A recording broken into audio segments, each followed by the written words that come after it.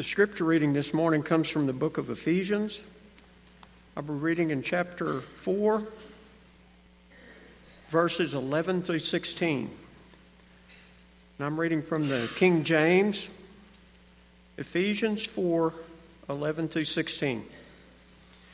And he gave some apostles, and some prophets, and some evangelists, and some pastors and teachers, for the perfecting of the saints, for the work of the ministry, for the edifying of the body of Christ, till we all come in the unity of faith and of the knowledge of the Son of God, unto a perfect man, unto the measure of the stature of the fullness of Christ, that we henceforth be no more children tossed to and fro and carried about by every wind of doctrine, by the sleight of men and the cunning craftiness, whereby they lie in wait to deceive. But speaking the truth in love, may grow up into him in all things, which is the head, even Christ, from whom the whole body fitly joined together and compacted by that which every joint supplieth, according to the effectual working of the measure of every part, making increase of the body unto the edifying of itself in love.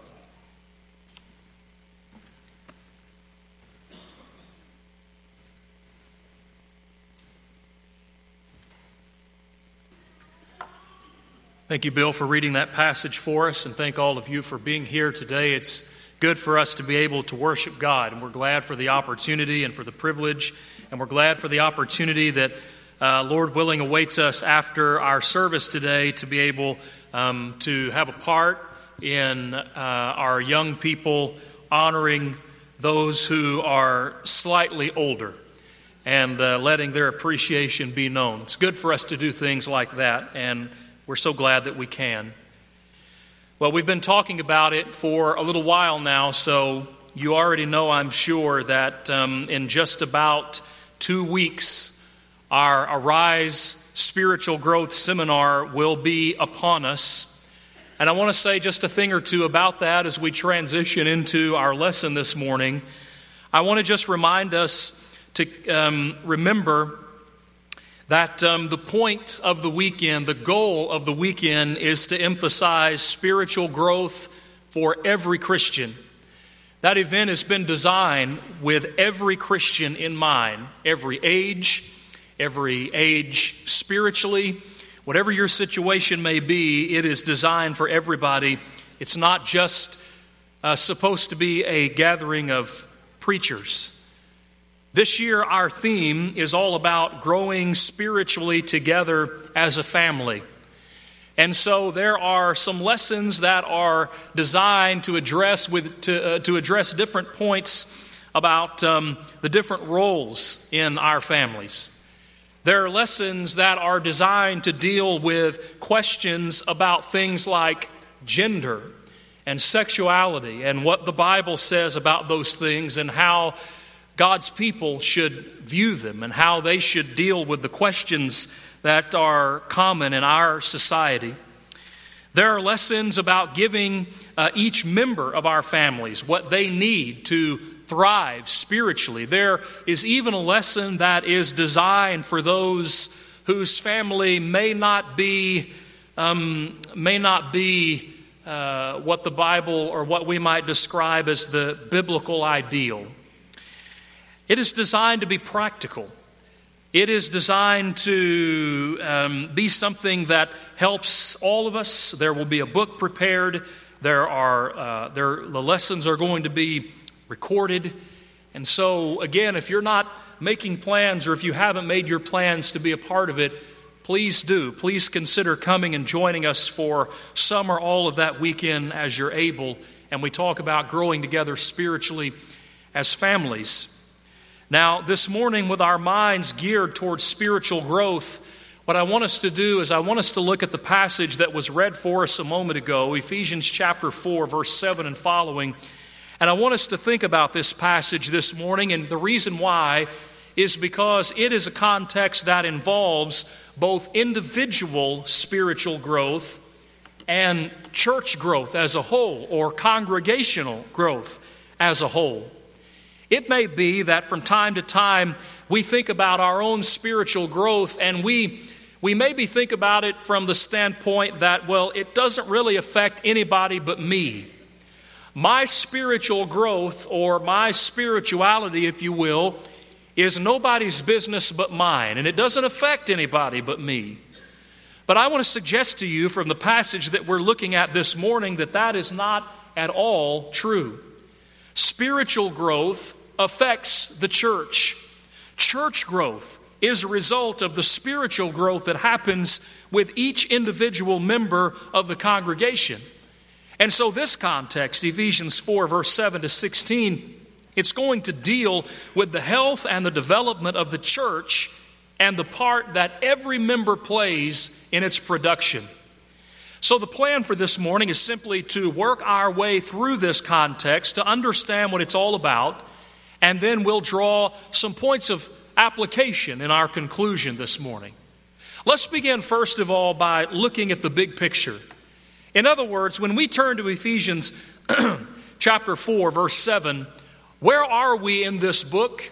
And what point is it that Paul is trying to make? And that, of course, is important because what happens in chapter 4, verse 7 and following is directly related to what happens in chapters 1 to 3 and will be related to what follows throughout the rest of the book. So what we need to keep in mind is that Paul has the entire church in view as he approaches Ephesians chapter 4, verse 7 and following.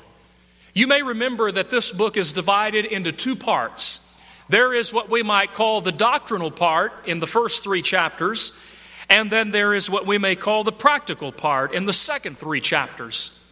And in the first 3 chapters, Paul deals with 3 basic things about the church in a number of different passages throughout these first 3 chapters.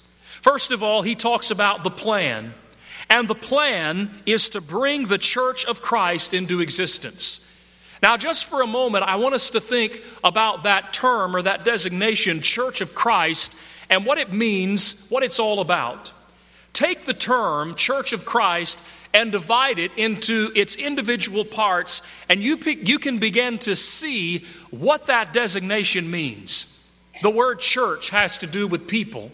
The Bible talks about Christians or the church being those who have been called by the gospel to come out of the world and to be God's people. So when we say church, we're simply talking about people. The word of is a word that shows possession, and the word Christ, that's the possessor. So when we talk about the church of Christ, we're simply talking about the people who belong to Christ. And in the first 3 chapters of this book, the Apostle Paul talks about God's plan from eternity in order to bring this group of people, this church, into existence. In chapter 1, verse 22 and 23, it is called the body of Christ. In chapter 2, verse 11 to 18, we learn that the body of Christ is made up of all different people.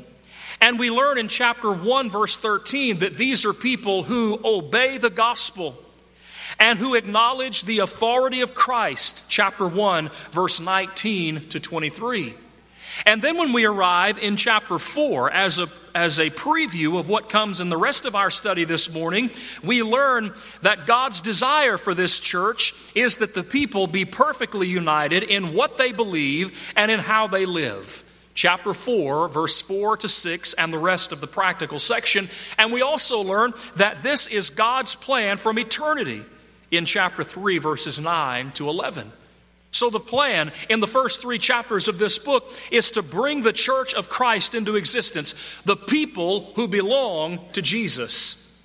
The process, it involved and required the sacrifice and the death of Jesus Christ. In chapter 1, verse 7, the Bible tells us that we are redeemed through the blood of Christ.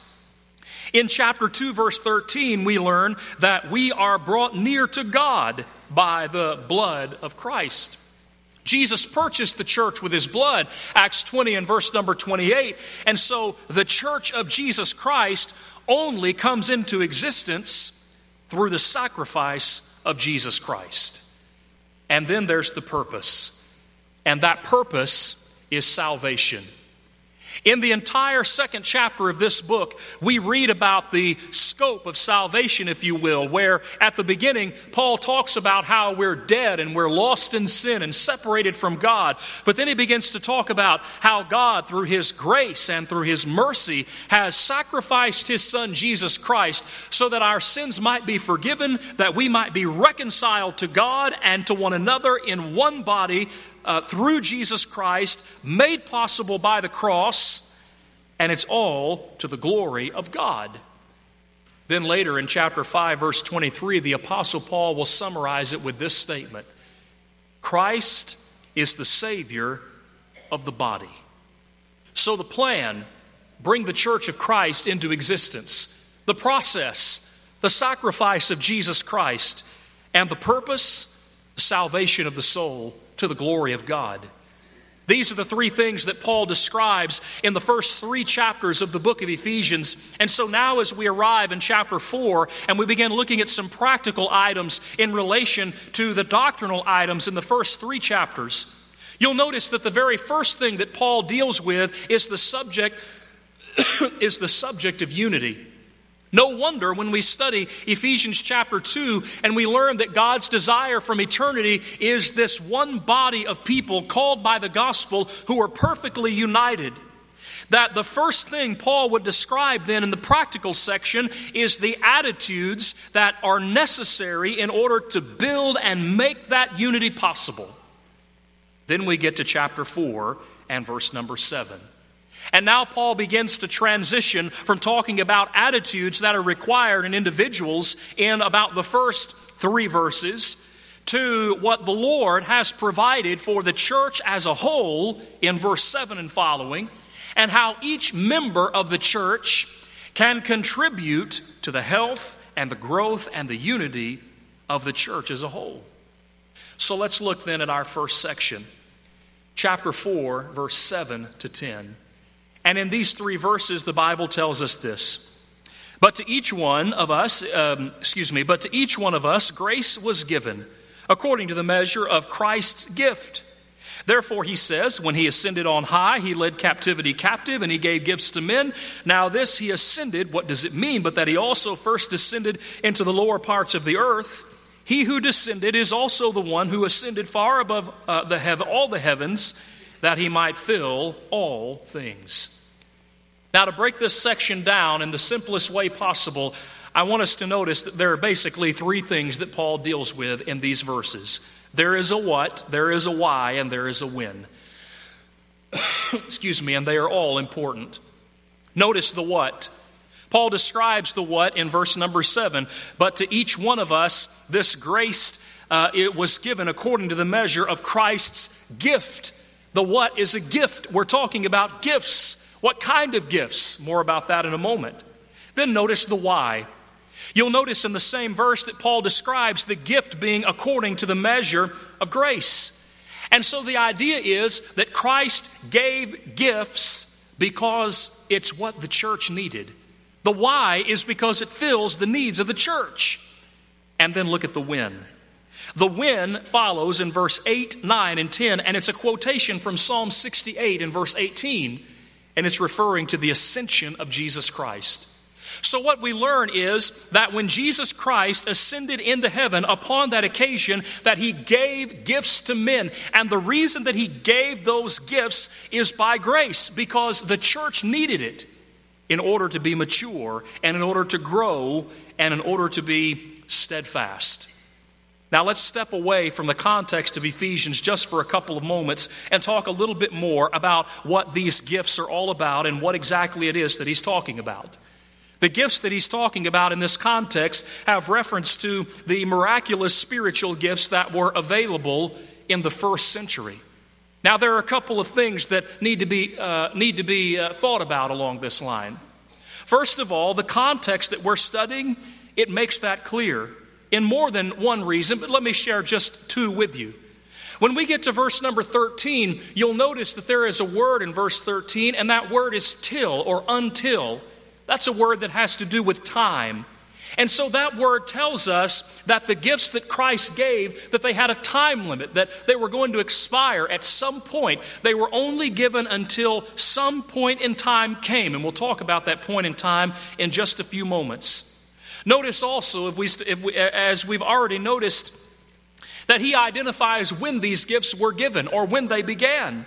And he says they were given at the ascension of Christ. So just those 2 points all by themselves in this context should clue us into the fact that we're talking about some things that were very unique and very specific in their scope, and that there was a time limit that was placed upon them. And that clues us into the fact that we're talking about those miraculous gifts that existed in the first century.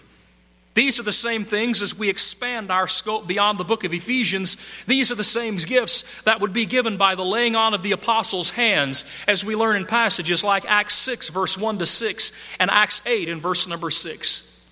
And we also learn, as we look at 1 Corinthians chapter 12, verses 1 to 11, that there were 9 total spiritual gifts that were given, as Paul catalogs them in that context, those 11 verses of 1 Corinthians chapter 12.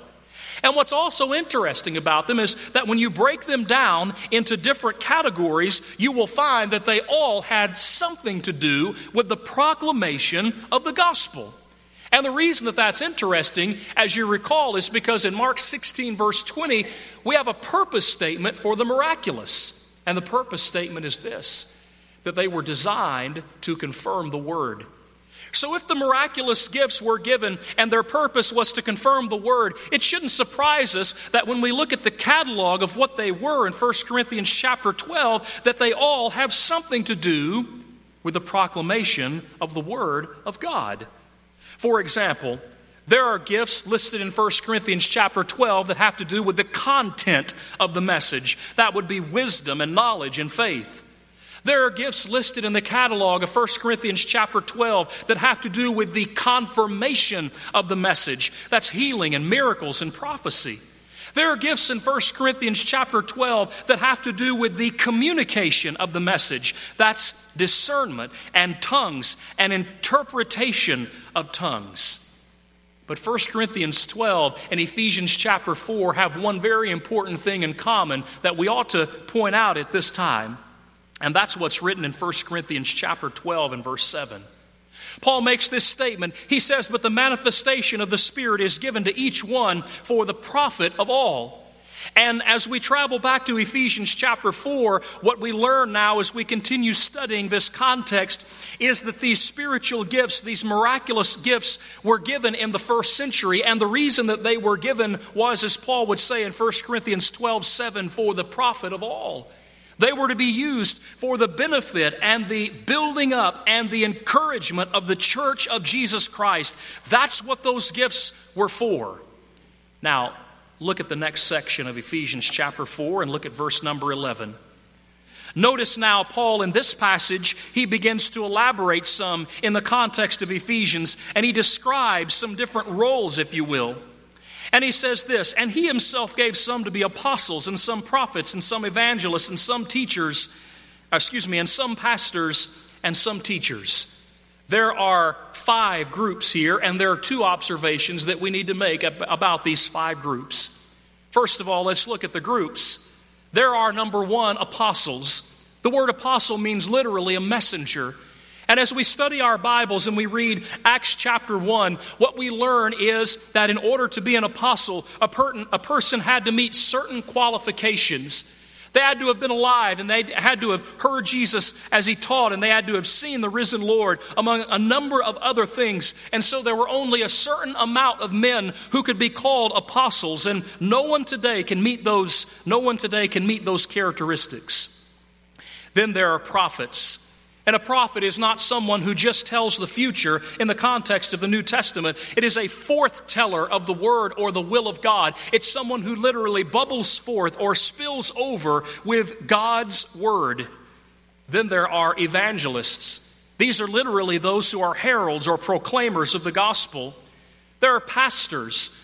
And this word pastor, as we study our Bibles, is a word that is synonymous with words like elders and bishops and overseers. And these are the men that the Bible tells us are to exist, number one, in a plurality. They are to, number two, be men who meet a certain level of qualification, those things that are listed in 1 Timothy chapter 3 and Titus chapter 1. And this group of men who meet these qualifications are to exist in every local congregation of the people of God. And these men are given instruction to oversee and to superintend the individual congregations of God's people. And then there's this word teacher or teachers, and these are literally those who instruct others in God's word. Now, your translation may say something like this, pastor teachers, and the reason is because there's a little bit of a question with translating this passage as to whether pastors and teachers should be individuals or whether we're talking about pastors who teach. But either way, the principles don't change. So those are our 5 groups. Now let's make 2 observations. First of all, you may be wondering, we just finished talking in verses 7 to 10 about miraculous spiritual gifts and how they were to help the church. And now we're talking about these roles. And so how in the world do we have a connection between the two? And here's the answer. Because in the first century, all 5 of these had a miraculous component. And what we have to remember is that as the Apostle Paul writes these words by inspiration of the Spirit, that the revelation of God was not yet complete. It wasn't in its total and final form. And so these brethren didn't have the ability to open up their Bibles in their hands like we do, to listen to the preacher as he preached and to compare what he said with what the Scripture said. They didn't have the ability to do that. So these spiritual gifts, these miraculous abilities, if you will, they enable the church. They enable the church to hear and to know and to apply the word and the will of God. The second observation is this. 2 of these functions in Ephesians 4 verse number 11 are no longer a reality. That would be apostles and that would be prophets. And the reason is because their function has been completed and fulfilled. There's no one alive who can meet the qualification of an apostle. And there's no need for prophets because the Bible tells us in passages like 2 Timothy chapter 3 verse 16 and 17 and 2 Peter chapter 1 verse 3 and a number of other passages that the Word of God now is in its final form. And so there's no longer any need for revelation or for God to speak to or through people today because the Bible tells us that He speaks exclusively through His Word, the Bible that we hold in our hands. But the other 3 that are mentioned in this passage are very much still a reality. They very much still exist. Evangelists and pastors or elders or bishops and teachers all still exist and all are still needed and all still play a role in the overall health of the church, but they do so without the miraculous component. Now you may be wondering, okay, how do we reach the conclusion that the miraculous component is no longer with us? Look at the next section. And remember what we mentioned just a little while ago, beginning in verse number 12 and working our way through verse number 16, we find these indicators of time. Notice in verse number 13, the word till, we come to the unity of the faith, and that word till is an indicator of time, but this section is broken down into basically 3 parts. And what this section and these 3 parts tell us is the reason why Christ gave the gifts, the reason why those things were available during the time of the first century. And here they are. Number 1, there's equipping and serving and edifying. Look at verse 12. For the equipping of the saints, for the work of ministry, for the edifying of the body of Christ. The word equipping has to do with perfecting or building up or making adequate. The word service has to do with just that, a work of service or ministry. And the word edifying is related to a word that has to do with construction. It's talking about building up. And so Paul says the reason why these things were given is so that the church might be perfected, so that the church might learn and know how to serve and do ministry, and so that the church may be built up or strengthened or constructed. But then there's the second. In verse number 14, there's stability. We'll come back to verse 13 in a moment. There's stability. Notice he says that we should no longer be children tossed to and fro and carried about with every wind of doctrine by the trickery of men and cunning craftiness of deceitful plotting. What Paul describes in verse number 14 is a situation in which the early church, without having the completed form of the Word of God in their hands, imagine a situation in which a person stands before them and says, "Thus saith the Lord," and begins to tell them to do something, and then someone else comes right behind them and says, "Thus saith the Lord," and they say something completely the opposite. How then is the church to know who's telling the truth? How are they to be able to avoid false doctrine and those who would seek to take advantage of them? The answer in the first century were these spiritual gifts. They needed doctrinal stability. They needed a firm doctrinal footing so that they wouldn't be disturbed by the whims of false teachers. But then the third group, verse 15 and 16, is growth.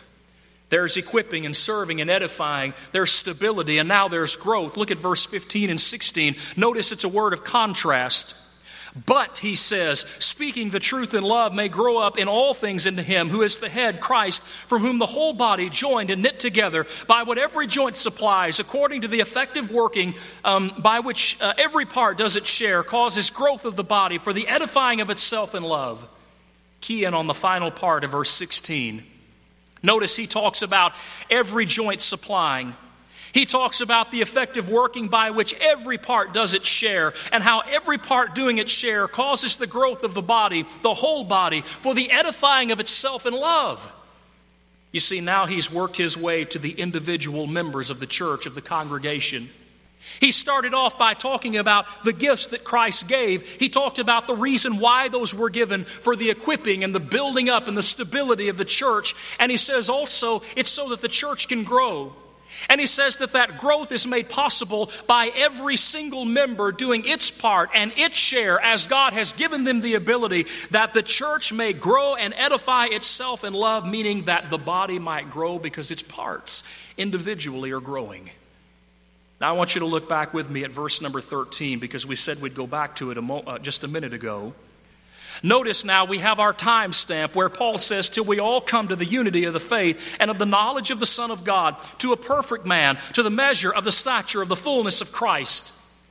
This is a passage in which the Apostle Paul is talking about the revelation of God's Word coming to be in its completed form. And how these gifts are given only temporarily until our knowledge grows perfect, until our ability to grow is perfected, until this word that we hold in our hands comes to its completion and to its point of unity, if you will. The unity of the faith has to do with the uniting of the system of faith in all its component parts. So these spiritual gifts are given in the first century so that the church can grow and thrive. And they're given to last until the Word of God reaches its completion. Now here's an important point as we begin to make some important application. You may be reading this and you may be thinking, all right, this is all, I see it, it's all clear. It has to do with the things that were going on in the first century. But if miracles aren't happening today, and they're not, according to this passage and other passages like 1 Corinthians 13:10, then how does this context have any application to me and to the church today? And here's the answer. Because though God is not giving us what we need anymore in a miraculous way, He absolutely has given us everything that we need through the book, the Bible, that we hold in our hands, through the fellowship that we have with one another and the encouragement that we give. God has given us everything that we need in order to be complete and perfect and mature, and in order for the church to grow. And that's the goal, that's the idea overall of this context. And every member of the body of Christ, just as then, even today, can still effect the growth of the church as a whole by their own service and their own work and their own spiritual growth. This passage emphasizes the need for every Christian to grow spiritually. Earlier in this chapter, Ephesians 4, verses 1 to 3, you remember that Paul described that we all have an obligation to develop attitudes that are going to help the church to be strong and united. And in the next section, he begins to emphasize the need to change and orient our minds away from worldliness and toward righteousness and toward things that are spiritual. And that's something that every member of the body must and can do. And the result of that is going to be the positive effect on the whole of God's people. But this passage also emphasizes that when each member grows spiritually, the whole church grows spiritually. I might think sometimes that if I neglect excelling in spiritual matters, that it's only my problem, it only affects me, but that's not the case at all. Chapter 2, verses 19 to 22 of this book describes us as being individual pieces, each one of us, of the house of God. Think about a house. If the walls begin to sag, the frame begins to sag, if it's weak and it's untrue, then the roof is going to begin to sag too. Every part has an impact on the whole. We're to be of the same mind toward one another. Romans chapter 12 verse 10 tells us, and we're to comfort and edify one another. 1 Thessalonians chapter 5 verse 11 tells us, so if I ever adopt the attitude that I'm my own Christian and what I do has no effect on the whole of God's people, then I'm sinning, because that's an ungodly and an unbiblical sort of attitude to have. Friends, church growth begins with me. The health of the church as a whole is going to depend to some degree on my health as an individual member of the body of Jesus Christ. And so in passage after passage, other than just this context, God will emphasize the fact, number one, that He's given us everything that we need in order to grow and in order to thrive. And He tells us that not only has He given us what we need, that He expects all of us to use it. And to use it in love, and to use it in joy, and to use it with a desire not just to grow ourselves, but to help our brothers and sisters in Christ and the congregation in which we serve to be the strongest and to be the best that it can be. So it's a challenge that's given to every one of us, myself included, to open up our Bibles and to read and study them daily and to utilize the things that God has given us in this great book that help us to grow and help us to thrive and help us to be stronger, so that we can help one another to do the same. This morning, the Lord's invitation is offered, and maybe it's the case that there's someone here who's not yet obeyed the gospel of our Lord Jesus Christ. If that's the case, you've not yet begun to grow. You've not yet begun to help the church grow because you're not a member. But the Bible tells us that when a person is willing to obey the gospel, that means that they hear the gospel and they believe in the deity of Jesus, Romans 10 and 17, and John 8 and verse 24. They're willing to repent of their sins, Acts 3 and 19, and confess their faith in Christ Jesus, Romans 10 verse 9 and 10, and be immersed in water for the forgiveness of their sins, Acts 2 and verse 38. That God will add them to the church, Acts 2 and verse 47, and that they can begin living a faithful and an abundant life, John 10 and verse number 10. Growing spiritually, utilizing every tool that God has placed in our hands, that we might glorify God as individuals, but also that we might help our brothers and sisters in the church of our Lord grow and glorify God together in that way. Maybe it's the case this morning that you've been neglecting your spiritual growth. Maybe it's the case that in neglecting your spiritual health, it's had a negative impact on the church. Maybe there's someone in the congregation who's close to you and you've brought them down because you've not been growing as you should, and you know it, and the Word of God has convicted your heart and caused you to think, I really need to do better and I need to make changes so that I can build up and not tear down. Then make that change. We'd love to help you to do it. Come forward and let your need be known while we stand together and sing the invitation song.